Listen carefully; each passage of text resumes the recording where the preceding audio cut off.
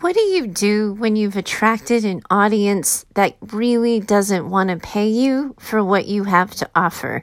Hi, welcome to another sassy, spicy conversation here on Business Mindset Mastery. I'm Heather Gray. I'm a mindset and leadership coach. I work with business owners, leaders, and entrepreneurs. You can always find out about me and how to work with me over at choosetohaveitall.com. And yesterday I started part of a discussion with all of you about what's going on in the online business space. So if you haven't listened to yesterday's episode, you might want to pause this, go back and listen to that conversation so that you can join in on today's conversation with some kind of framework. But basically, I started a conversation with all of you about the way the online business space has trained consumers to simply keep consuming the content without buying, that they can believe they can learn all of your best stuff, get all of your best strategies without really ever having to fork over any money or make an actual investment in themselves or in their businesses. And this, as business owners, is our biggest challenge. I started talking to people yesterday about having that hard conversation with your consumers, with the people you're interacting with, and having that upfront direct conversation. And today's listener question came up in my Facebook group, and I wanted to use it as a continuation for that conversation.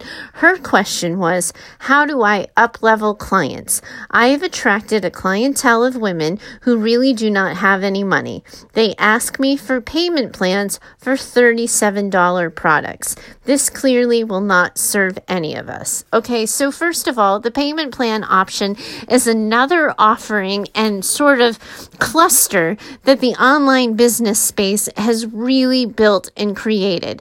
There's this, what I call vanity pricing of services and products that a lot of online business owners have used and implemented in their businesses. So basically, they're trying to work more, earn more by doing less. And their idea behind it is if they inflate their prices and they sort of compete as this high-end luxury, business owner offering this premium service, people will want to buy from them. And in order to get people to invest those large chunks of change, they're giving out payment plans like candy. Now, I have to tell you, in all the years I worked as a private practice, business owner, I never once offered a payment plan. And yes, sometimes people only had to pay me the $20 copay, so a payment plan would have been stupid on that kind of, offering. But I also did work contracts with people, and I did do executive coaching in businesses, and I worked on corporate, contracts, and I never once said, you can pay me 3 times through the course of the delivery of services. It usually started with a deposit and then a payment before service was rendered, because we don't want to be chasing tails, and we don't want to, be chasing down clients for services that they've already received or information products that they've already consumed. But the online business market sort of has made this like the standard of care, like the way they do business is, hey, I'm going to offer this premium product, but don't worry, I'm going to divide it up into 7 monthly payments that will make it much more easier to swallow and will seem so much cheaper. So, I question a little bit whether or not this idea of a payment plan for a $37 product is really, a reflection of these women's incomes, or if it's also just simply the way they've been trained to consume content. But what happens when you really do legitimately have an audience in front of you that will just keep consuming your free content, but they're never going to buy from you?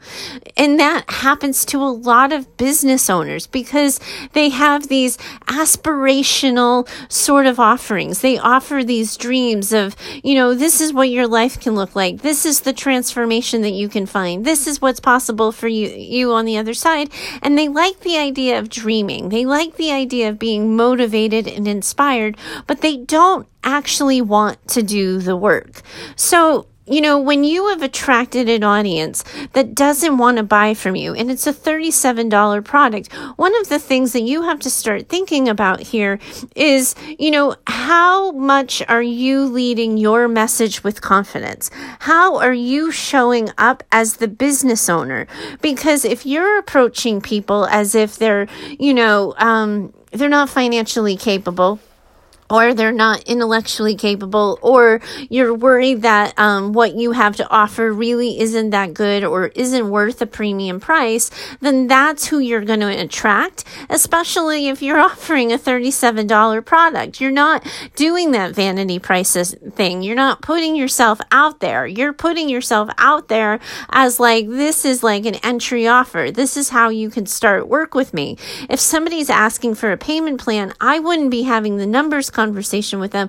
I would be saying, hey, how much do you really want this? Because if you're looking to, build what it is I have to offer, if you're looking to sort of change the way your life is going or make changes, like, yes, you're going to have to invest this $37, but you're also likely going to have to invest more of your time and more of your money. Are you in that place right now?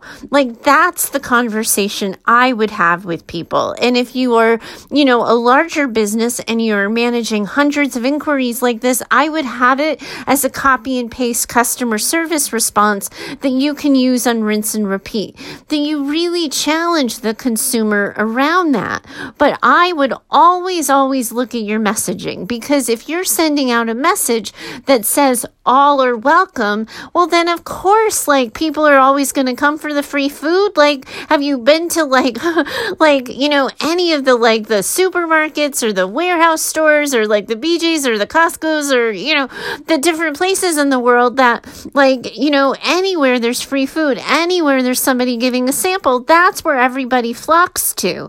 So you can't just be selling and offering and putting out a $37 product free, come by. You have to think about, how are you putting yourself out there? Are you showing up as somebody who's worthy of more than $37? Are you sort of choosing messages that will, attract the best and repel the rest? So if you know that $37 is just your bite-size offering, and you know that the next offering is $2.99, $4.99, $5.99, and why, by the way, do we always end at $99? Why can't we just do flat rate at $100? I know the psychology of selling, it's totally a tangent.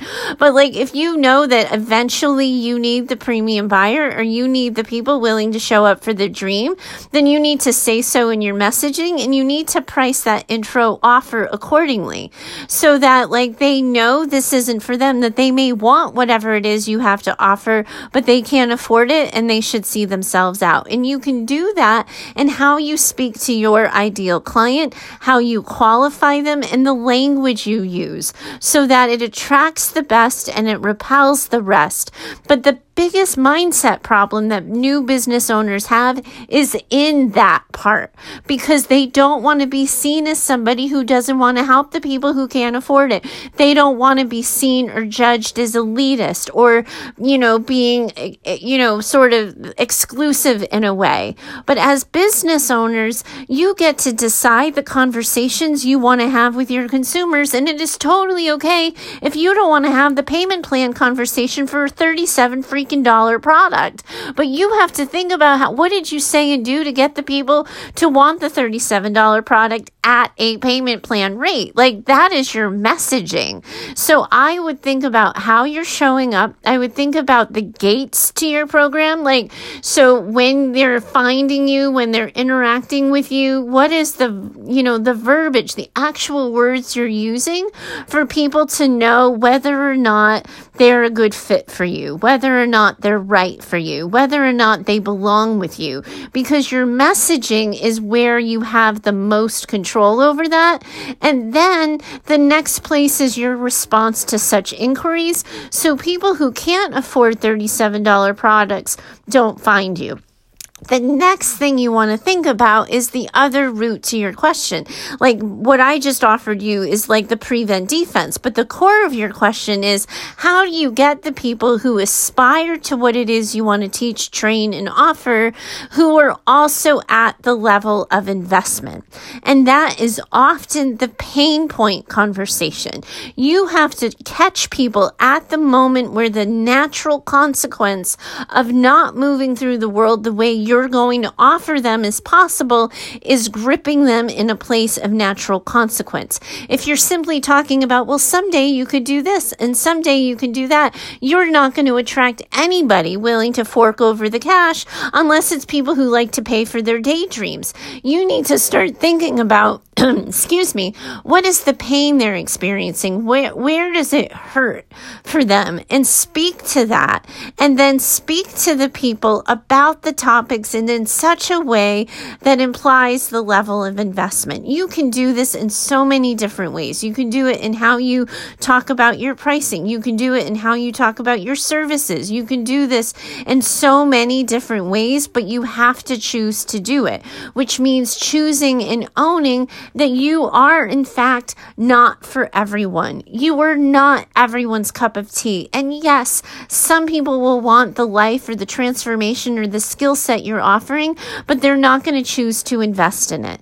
Because the idea is it is very likely that the people that want a payment plan for a $37 product are also the same people who don't think anything of taking a 2-week vacation, or who have really nice cars in their driveway, or, who spend buckets of money on their kids and on their family during the holidays. They have just decided that this particular product is not something they want to invest in, that they prioritize their money going elsewhere. You want to find the people who are prioritizing their money going to the pain point that you're solving, which means you have to have that really open and direct conversation. You have to be upfront with people about it and about the value you offer. And you have to do it unapologetically. So that is where you have control in your messaging and how you respond to the people who are like the bottom feeders and the bottom dwellers, and how you speak to the people who you really want to enter in.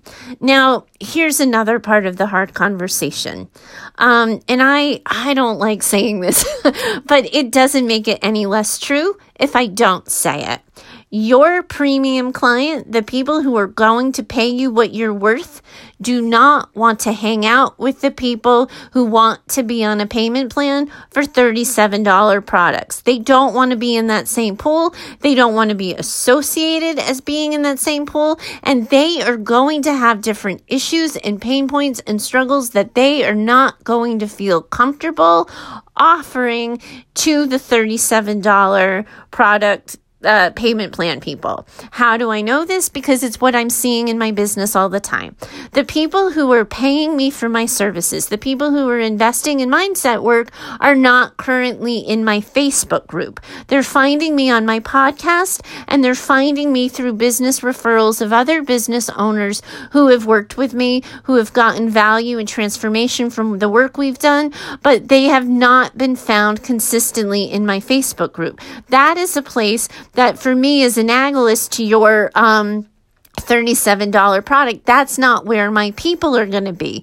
So if I know that and can own it, then I, as a business owner, then get to decide, what do I need this group to look like? What makes it worth my time and what makes it worth my investment?